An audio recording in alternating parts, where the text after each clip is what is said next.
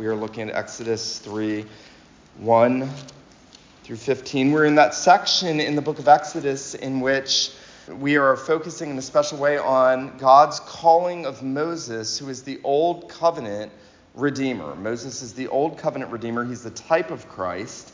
And we've already considered in part the preparation of Moses. We've seen how God protected him as an infant. We've seen how God prepared him in the palace of Pharaoh in Egypt. We've seen how God has drawn him out of Egypt and put him in the wilderness, where we're going to see God deal with him now 40 years later. And we're going to see God's further dealings with Moses as he calls him. It's really quite instructive, the length that God goes to in the calling of Moses, in conditioning him to be the Redeemer of the Old Covenant and the type of Christ, who is the mediator of the New Covenant and the Redeemer of Jews and Gentiles. Yet we're looking tonight at Exodus chapter 3, beginning in verse 1, and we're going to read down to verse 15. This is God's word. Now Moses was keeping the flock of his father-in-law Jethro, the priest of Midian, and he led his flock to the west side of the wilderness and came to Horeb, to the mountain of God. And the angel of the Lord appeared to him in a flame of fire out of the midst of a bush. He looked, and behold, the bush was burning, yet it was not consumed. And Moses said, I will turn aside to see this great sight, why the bush is not burned.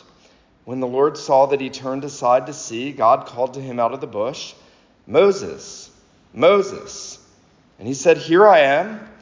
Then he said, Do not come near. Take your sandals off your feet, for the place on which you are standing is holy ground. And he said, I am the God of your father, the God of Abraham, the God of Isaac, and the God of Jacob. And Moses hid his face, for he was afraid to look at God. And then the Lord said, I have surely seen the affliction of my people who are in Egypt, and have heard their cry because of their taskmasters. I know their sufferings, and I have come down to deliver them out of the hand of the Egyptians, and to bring them up out of the land to a good and broad land, a land flowing with milk and honey, to the place of the Canaanites, the Hittites, the Amorites, the Perizzites, the Hivites, and the Jebusites.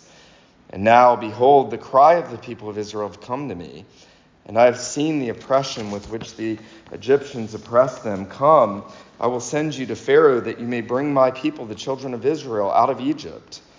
But Moses said to God, Who am I, that I should go to Pharaoh and bring the children of Israel out of Egypt? He said, But I will be with you, and this shall be the sign for you, that I have sent you. When you have brought the people of Egypt, you shall serve God on this mountain. Then Moses said to God, If I come to the people of Israel and say to them, The God of your fathers has sent me to you, and they ask me, What is his name? What shall I say to them? God said to Moses, I am who I am. And he said, Say to this people of Israel, I am has sent me to you. God also said to Moses, Say to the people of Israel, The Lord, the God of your fathers, the God of Abraham, the God of Isaac, and the God of Jacob has sent me to you. This is my name forever, and thus I am to be remembered throughout all generations. The grass withers and the flower fades, but the word of God endures forever. Well, in his great theological work, The Institutes of the Christian Religion, John Calvin has that opening section, and it's so well known and so loved in church history, in which Calvin says, if a man or a woman is ever to come to know himself or herself rightly, who we are, we have to first climb up and behold the face of God and see who he is. If I'm ever to interpret myself rightly, who am I must first climb up and see who the infinitely holy God is. And as I've thought about that, and as I prepared for this, preaching this passage tonight, I thought really this passage captures that so well. Here, as God is for the first time revealing himself to Moses, and as the Lord is going to reveal who he is to Moses, even as he calls Moses to do what he wants him to do, Moses is going to realize that it's not so much about who he is as it is about who God is that matters in both life and in Christian service. That's really the big lesson here. Who God is and the revelation of himself is really the most important thing for us if we're ever going to come to realize who we are, but if we're ever going to really live the Christian life and labor in Christian service and ministry. Well, as I've noted, Moses has been out in the wilderness. Remember, God sent him out there. Moses had tried to take into his own hands the deliverance of his people when he killed the Egyptian who was severely beating his Hebrew brethren. And he had left Egypt when he realized that he was going to put the people in jeopardy for what he had done and that they were going to suffer greater oppression at the hands of Pharaoh. And he had fled into the wilderness. He had been in the wilderness for a period of time, and we've seen the character of Moses developing in the wilderness. He has learned to protect others, remember, against those ruthless men. He protected the daughters of who would become his father-in-law, and he has done so without killing them, and God is developing Moses' character in the wilderness. He is already making him into the man he wants him to be. It's going to take 40 long years from when Moses thought he would be the Redeemer to when God would be ready to send him out as the Redeemer. He would be 80 years old. It's a long time of preparation and waiting and having yourself prepared and developed to be the man that God wants you to be. I think it was E.M. Bounds, the author that wrote that great book on prayer, that said, God is not looking for better methods. God is looking for better men. God is looking for better men. The life of Moses really captures that for us. And here, as the Lord is now going to reveal himself to Moses, you get the sense that Moses has learned to be content. This is a really important just passing observation before we look at this in detail. Moses has become a shepherd. He's become a trustworthy man. In that society, sheep were about the most expensive and valuable thing that you could own. And for his father-in-law Jethro to entrust to him this sort of wealth, knowing that he could have taken off with it, is quite remarkable. Moses has become trustworthy, and Moses seems to be content living as a shepherd. And yet God has other plans for Moses. And tonight I want us to consider just two things in this aspect of the calling of Moses. I want us to consider first a visible revelation of God to Moses. And then I want us to consider an audible revelation of God to Moses. A visible revelation and an audible revelation. We'll notice that we are told Moses was keeping the flock of his father-in-law Jethro, the priest of Midian, and he led his flock to the west side of the wilderness and came to Horeb, the mountain of God. Now, we don't know much about this. Scholars have debated exactly where this mountain would have been.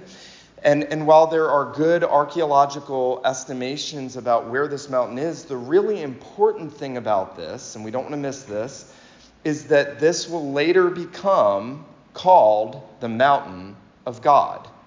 This is the mountain that God chose to reveal himself at. This is where God would later give Moses the 10 Commandments. This is where God would give some of the greatest revelation of himself. And so God is, in a sense, setting apart something very ordinary, and he is doing something sacred. He is carving out for Moses what is going to be sacred space in which he's going to reveal himself. And notice that we read in verse 2, the angel of the Lord appeared to him in a flame of fire out of the midst of the bush. He looked, and behold, the bush was burning, yet it was not consumed. Now, I remember as a boy loving that movie with Charlton Heston with the cheesy bush on fire because the graphics were so horrible. I'm sure this was really spectacular. I mean, Moses had no doubt seen bushes burning in the wilderness over that 40-year period, but something was different about this bush. This bush was burning from within, and it was not consumed. And I remember as a little boy wondering, why in the world did God reveal himself in a flaming bush? Well, the good thing is, if you're wondering that, Moses was wondering that. Notice, I've always been entertained by this. It's one of those sort of almost comical responses. Moses looked over, the bush was burning, it was not consumed, and Moses said, presumably to himself, I will turn aside and see this bush and why it's burning and not consumed. So he is interested in what is happening. He doesn't know what this means. And God is going to reveal something wonderful about himself in this visible sign. Now, many older theologians and writers and many Jewish scholars historically have said the bush stood for Israel, the fire stood for their affliction, and the angel present stood for God about to deliver them from that affliction. I don't think that's what it means. That's a common interpretation, but I don't think it captures the essence of what God is actually doing, because this is a revelation of God. The entire appearing of God to Moses on the mountain is for God to reveal himself first visibly, in a visible form, and then verbally. He's going to explain exactly who he is. So Moses understands that all of this is about God, not about Moses per se. Now, what's interesting is, before I get into that, Moses is just out there sort of doing his thing, content, and it's at that moment when God gives the greatest revelation of himself. I always found that fascinating. There's a lot, especially younger men, who are zealous to do something for the Lord, and Moses was such a man, wasn't he, when he was younger? He wanted to be used by God in big ways, but it was when Moses wasn't seeking great things that God came to him. That's a really important point. It was when Moses wasn't seeking great things. He was over by himself. Phil Ryken says this: a person never knows when his life might be changed forever by an encounter with the living God, not a chance encounter. For it was God's providence that led Moses to the far side of the desert. Here it is worth noticing that God did not meet Moses where Moses was, but brought Moses to the place where he was. Isn't that interesting? The Lord is orchestrating this revelation, and the Lord is going to guide Moses into what he wants to teach him about himself. Now, that's a comforting thought, because if it was up to us, we would just grope around in spiritual blindness, because we cannot come to see and know in our own seeking and searching the immortal, invisible, God only wise. This is why the Apostle Paul says, there are none that seek, and why the prophets say that God would be found by one that didn't seek. Moses becomes an example of this. It is all of God's grace. Conversion is of God's grace. Calling into ministry is of God's grace. And God does it at his time and in his way, and he chooses to do so with this burning bush. Now, the burning bush reveals so much about God. It first and foremost reveals his power. This is the God that has power over creation. He made the bush. He made the fire. He can make the fire burn in the bush without the bush being consumed. He is revealing his power to Moses. Ryken again said, this miraculous sign pointed to God's power by revealing his control over creation. Who else but God has the power to make a bush without its being consumed? It pointed also, now secondly, to God's glory. It gave a glimpse of his brightness and his splendor, that God is light and in him is no darkness. He is emanating his glory from inside this bush. A third thing that this reveals about God is his self-sufficiency. The bush burns from within itself. It's not dependent on any external thing making it burn. God has made the bush burn from within itself. Ryken again says, the sign pointed to God's self-sufficiency. God never runs out of fuel. His glory never dims. His beauty never fades. He's always burning bright. This is because God does not get his energy from anyone or anything outside of himself. He is completely self-existent and self-sufficient in his eternal being. That is what is being revealed in the burning bush. God is sufficient in himself. It is, as you know, also revealing God's holiness. Moses will go on later in Deuteronomy 4:24, and he will tell Israel, the Lord your God is a consuming fire. Where do you think he got that language? The Lord our God is a consuming fire. He got it from that revelation at the bush. He got it because God told him, do not come near. Take your shoes off your feet, for the place where you stand is holy ground. He is revealing his holiness. He is saying, I am holy other. I am pure. I am righteous. I am upright. I am undefiled. I am infinitely good and right and just. I am perfect in all of my being and all of my attributes. Joel Beeke has said, while holiness is a very difficult concept to define, it is very simply the outshining of the perfections of God. That he is in and of himself holy, other, and perfect. He is of pure. He is so pure that the angels have to cover their eyes when they see him and cry out, holy, holy, holy is the Lord God Almighty. I'm going to argue that R.C. Sproul was right in making his ministry about the holiness of God, because if there's one thing that people in the church have not adequately grasped and we don't adequately think about is the infinite holiness of God. He is of purer eyes than to look on evil, and we are all evil. We are all sin.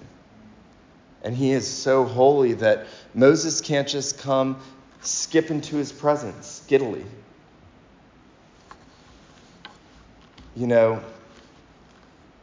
We have all taken God's name up on our lips with our hearts being far from him, but there is a glibness with which people talk about God in our day.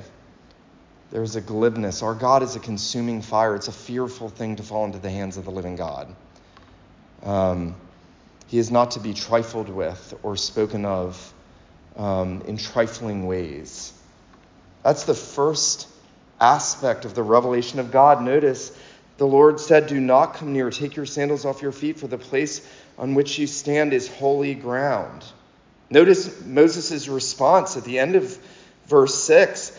He hid his face, for he was afraid to look at God. This is the same response that Isaiah had when God brought him into that heavenly vision, and he said, woe is me, for I am undone, for I am a man of unclean lips, and I dwell in the midst of a people of unclean lips, and my eyes have seen the Lord of hosts. And the angels crying out, holy, holy, holy. And then when Christ comes, who is the infinite God, who is the Holy One of Israel, and in that first revelation to Peter, when he tells him to throw his net over and he has that great catch of fish, and what does Peter do? He falls down and he says, depart from me, I'm a sinful man, O Lord. That's the proper response to the infinitely holy God, is I am undone. The publican could not even lift his eyes to heaven, but beat his breast and said, God, have mercy on me, a sinner. He had a sense of the holiness of God. That tax collector who was scorned by the religious elite. He understood that God was holy and he was not. Now, here's the good news. God is not only showing his transcendence in all of these things, that he is holy other, that he is high above, that he says, do not come near. He is also showing his immanence, isn't he? He is coming near. Isn't that marvelous? He's not telling Moses not to come near. He's saying not to come near in your own way, on your own terms. When he says take your shoes off your feet, he's not saying get away from me. He's saying you can only come into my presence if you come in the right way. Now we know that there is only one right way to come into the presence of God, and that is through the mediation of Jesus, the sacrifice of the Lord Jesus, the blood of Christ. I personally, and I'm not going to argue with you about this, but I've always hated the, Sunday best, wear your Sunday best argument, because your Sunday best is Jesus. It's being clothed in Christ. If I can say this reverently, God doesn't care what you're wearing to church as long as you're coming into his presence by faith in Jesus Christ. If you think the infinitely holy God accepts you because of your clothes, you have such a low view of holiness. In fact, James will go on to say, if we despise one that comes in, that we've become judges and lawgivers, and we've made ourselves a law unto ourselves. And yet we have to come, and we can only come into the presence of God through the Lord Jesus Christ. We are accepted only on behalf of him. Moses is going to teach Israel this lesson later when God is giving the law, and there's thunder and lightning and smoke and the voice of words. And the writer of Hebrews says that so fearful was it that if a beast came close, it should be stoned or shot. And the people said, don't let God speak to us anymore. But then the writer of Hebrews contrasts that, and he says, but in Jesus, now we've been brought near to the heavenly Zion. We have access into the very presence of this holy God. Isn't that remarkable? You can go right now into the presence of this God if you go on the basis of what Jesus did on the cross, on the basis of his righteousness and his mediation. That's absolute, and you can go boldly. The writer of Hebrews says, let us come boldly to the throne of God. What an amazing God that he is so transcendent, and yet he is so imminent in coming near to his people. There's no other religion that has a God like that. Islam will tell you that Allah is wholly other. Well, then how can you ever be reconciled to him? You can't. He's an idol. Other religions are pantheistic or monistic, and they say, you're one with everything, and you are God and God is you, and we're all in this big circle. And that means that people that believe that need to come to terms with the fact that they're one with Donald Trump and Joe Biden, because that's the implication of that. And with all the evil and all the wickedness and the pedophiles and everything else, and that's pantheism, and that's monism, and that's idolatry. And yet, the truth of the true and living God is that he is infinitely exalted. He dwells in his high and holy place, and yet he also dwells with him who is contrite and humble in heart, to revive the heart of the contrite. Isn't that marvelous? When you are in the lowest place, Christ is willing to come near to you. He doesn't break a bruised reed. He doesn't quench a smoking wick. He comes to his own. He comes into the world as the Redeemer. He came into the world he made. Think about that. This God, who is infinitely holy, is the same God who came into this world to save his people. That's why at Christmas we love, O come, Emmanuel, God with us. God with us. The burning bush is teaching us that this is God with us. In fact, I'm going to argue that the burning bush is a type of the Lord Jesus. John Owen, the great prince of the Puritan theologians, you don't want to disagree with him on most things, maybe one or two. But he says this fire was a type of the presence of God in the person of the Son. How? Listen. The being of the fire in the bush was a type of him in whom the fullness of the Godhead dwells bodily.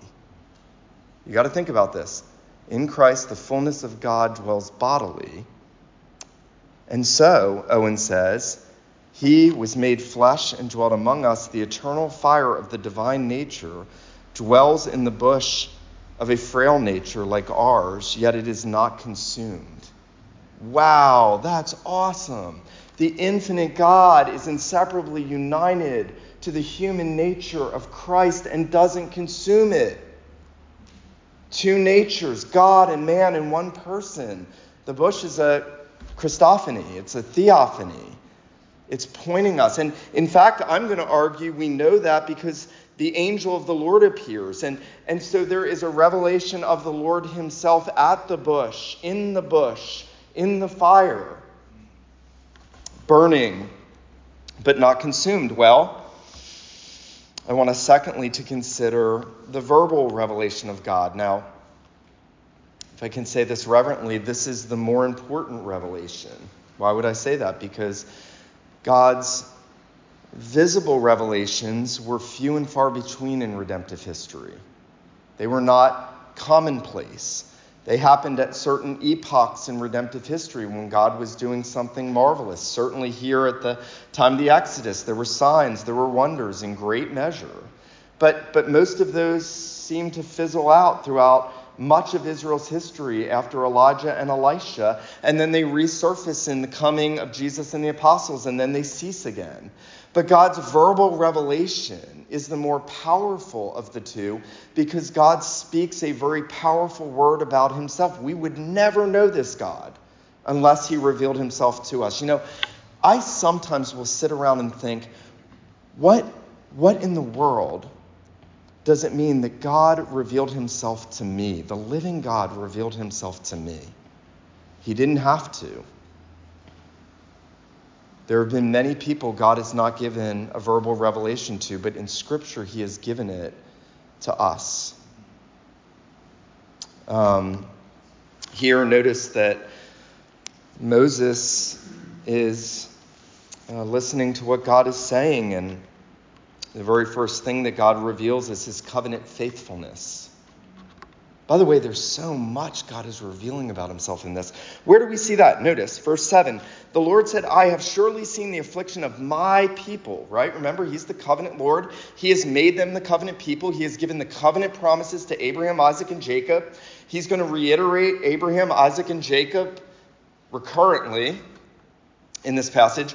And he is essentially saying, I have come down to deliver them out of the hands of Egypt and bring them to the land flowing with milk and honey. God is saying, I am going to be faithful to my covenant promises to do what I said I was going to do to Abraham in giving my people an inheritance. And I'm going to bring them out of the bondage of Egypt just like I told Abraham I would. And even though 400 long years have passed, and God has not said one word, by the way, between the revelation he gave to Jacob and his sons, and now that he gives to Moses, a long period of God being silent and Israel suffering, God is now going to come and reveal that he is the faithful covenant-keeping Lord. Now that's something for our souls to latch onto. Every single thing that God has said he would do, he has already fulfilled in Christ and will do. That's why that verse is so great in 2 Corinthians, that all the promises of God are yes, and in him, amen, to the glory of God. They are all guaranteed, and here's why. Because Christ said yes to the covenant curses that God promised. On the cross, Jesus said, I will take the curses that Yahweh has promised to send on his disobedient people so that all of the blessings that God has promised will be secured for them in me. And so even God's revelation of his covenant faithfulness here in the type of bringing Israel into the land of Egypt is promising his covenant faithfulness and redemption in giving his people an everlasting inheritance, in delivering us from the bondage that we were into Satan and sin and death. Isn't that glorious? It's all built on his covenant faithfulness. And then it's built on a revelation of his compassion. What kind of God is this? I've seen my people. I've seen their affliction. I've heard their cries. He cares. This is why we take comfort in those verses, casting all your cares on him because he cares for you. This God that doesn't have to care for us has bound his compassionate being to us. He is a compassionate God. I would challenge you to go through the Old Testament and do a study of the compassion of the Lord. He is gracious and merciful, compassionate, slow to anger, abounding in loving kindness. What a comfort for sinners like us. That he sees us weighed down by the burden of our sin or the afflictions of life or the miseries or the trials or the hardships, and he cares. He cares for us. He takes note of what we're going through, and he intervenes for us. Well, there is, and in the most astonishing way now, a revelation of his eternality and sufficiency. Notice that Moses himself is insecure. Moses has a sense of inferiority, and he has an ignorance of God. These are two great hindrances that Moses is going to have to get over. Notice that after the Lord says this to him, notice verse 11, Moses said to God, but who am I? Isn't that interesting? Moses is more concerned in who he is than in whom the Lord is. And God is not going to tell Moses who he is. That's interesting to me. He's not going to tell Moses who he is. Who am I? Moses says. He has this deep sense of inferiority. And just as an aside, by the way, many times when God wants to use us in ministry, we can have a sinful sense of inferiority that keeps us paralyzed from ministering to others.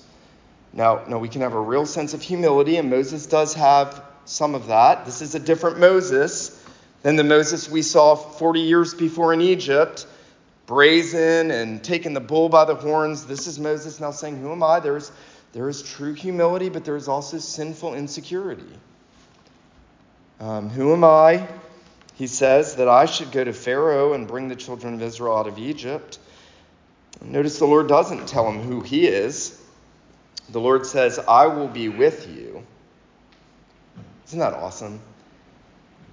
God answers Moses' question, who am I, by saying, I will be with you. How do our own insecurities, sinful insecurities, flee away? By knowing that God has said, I will never leave you nor forsake you. Lo, I am with you always, even till the end of the age. Moses is going to get that, and he's going to go up against the most powerful ruler in the world fearlessly, because he will learn that God is with him. Also notice this, I love this. He says at the end of verse 12, I will be with you. This shall be the sign for you that I have sent you. When you have brought the people of Egypt, you shall serve God on this mountain. Now, just think with me for a second. Moses is essentially saying, I need assurance that I'm the guy for the job. And God has said, essentially, you're not the man for the job. I'm the God for the job. I'm going to be with you. And I'm going to give you a sign so that you know I'm with you. When I bring you here after I deliver everybody, you'll know that I sent you. Is that not awesome? So Moses is not going to know it until it happens. And he's going to have to take God at his word, and he's going to say, the Lord has promised to be with me. God has said, I'm going to do this, and I'm going to go forward with confidence knowing that the Lord has said this to me. And, before we talk about the eternality and self-sufficiency of God in depth, I want to say this. Everything Moses really needed was in God himself. Everything you need is in God. Jonathan Edwards has a sermon called God Glorified in Man's Dependence. Everything that we need is in the Lord, both for nature and for redemption. Everything Moses needed was in God. And Eric Alexander put it this way, that's why God is assuring him that of everything he needed, in every area where his inadequacy burdened him, God was sufficient for that.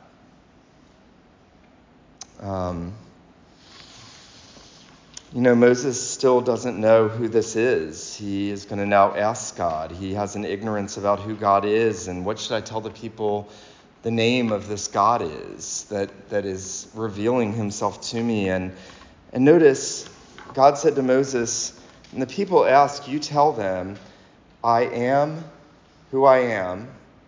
Tell the people, I am sent you. Now, this is a difficult phrase. In the Hebrew, it basically denotes, I was who I was, I am who I am, I will be who I will be. It carries with it the idea of the eternality of God, especially that phrase, I am who I am. But then when he just says I am, he is talking about his own self-sufficiency. He's uncreated. He sustains himself. He is infinite in his perfections. He lacks nothing. He is his perfections. God doesn't change. He is the same yesterday, today, and forever. He says, I, the Lord, do not change. Therefore, you sons of Jacob are not consumed. He doesn't need anything. He didn't need to create this world. He doesn't gain anything from anything outside of himself. And he gives to everything life and breath and all things out of his own fullness. Now, that's the kind of God we have to pray to. That's the God we can trust. And that's the God who redeems us. You know this so well. John chapter 8. The Jews are contending with Jesus. They say, are you greater than our father Abraham? Jesus said to them, your father Abraham rejoiced to see my day. He saw it and was glad. How have you seen Abraham? He says, before Abraham was, I am. You see, Jesus Christ is the same Yahweh who appeared to Moses at the bush, who revealed himself to Moses at the bush, who said, I will be with you, I will go with you, and I will do as I have said, and I am the ever-existing, eternal, and self-sufficient God. Now that means that the power that is evident in the burning bush, the self-sufficiency of the flame in the burning bush, the holiness that is represented at the burning bush, the transcendence of the burning bush, the immanence of God in the burning bush, the revelation of God's covenant faithfulness and what he said he's going to do for Israel, the revelation of his compassion, the revelation of his eternal nature, and the revelation of his self-sufficiency are all revelations of Jesus Christ. So that if you want to know who God is, you look at Jesus. What an astonishing truth that what God has done in Jesus Christ is greater than what he did for Moses at the bush. What he's done for us, that the revelation that we get in Christ is greater than what Moses got at the bush. Moses hid his face at the bush, and we're told that we get to see the glory of God in the face of Jesus Christ. We get to see the full revelation of God in the Redeemer. I want to just point out one other thing here, because all of this is pointing to the work of redemption, and I've often thought it was interesting. Several times in here it says the bush burned and it was not consumed. But, the Lord Jesus was consumed by the holiness of God and the wrath of God and the justice of God on the cross. Isn't that interesting? God consumed himself on the cross for our sins. That's a greater revelation than the burning bush. When you look at the cross, you see more of God than Moses saw at the bush. We see more of the compassion and the mercy and the grace and the love of God than Moses saw at the bush. We see how God can be infinitely holy and infinitely merciful to sinners like you and me at the cross. Isn't that awesome? I want to encourage you tonight as we are looking at these things and considering the call of Moses. I want to ask you, how often do you meditate on who God is? That's something we've got to do much more than we do, to meditate on the attributes of God. When Anna and I were dating, I gave her a book on the attributes of God, and she wrote me this really sweet letter, and I was like, I got to marry this girl right now, and before she doesn't marry me. And she said, I've never thought of God in these ways. We don't meditate enough on the multi-varied attributes of God. He is so many-sided. I love the way the Westminster Shorter Catechism puts it. What is God? God is a spirit, infinite, eternal, and unchangeable in his being, wisdom, power, holiness, goodness, and truth. So the many sides of God. And then I want to ask you if you have really come to terms with the fact of God's holiness and your sinfulness. That's essential to be a Christian. Anyone who has ever really come to Christ has first, to some degree, acknowledged how holy God is and how sinful they are. That's how we come to know who we really are, as Calvin said. And then I want us to consider, and I want you to leave with this thought, the infinitely holy God, who cannot welcome you into his presence, has consumed himself on account of your sins on the cross in the person of Jesus, so that you can have boldness into the very throne room of heaven, into the very presence of God. How amazing is that? You can come boldly. You don't come with trepidation. He says we go boldly to the throne of God that we may receive grace and mercy from God to help us in times of need. That's the kind of God we have. Let him who has ears to hear, let him hear what the Spirit says to the church. Let me pray for us. Father, Son, and Holy Spirit, these are weighty truths, and yet we need need you to press them down upon us. Would you please reveal more of yourself to us, even as you have tonight? Would you make us a people who receive that verbal revelation of your word about your character, your being, and your attributes, about your holiness and your power, about your transcendence and your immanence, about your covenant faithfulness, your compassion, and your self-sufficiency and eternality. Lord, would you help us to receive all of those truths, and would you make us to see how all of those attributes come together in Christ crucified for us, so that we might be the recipients of your grace and mercy. Lord, would you do that for each and every man and woman and boy and girl in this room?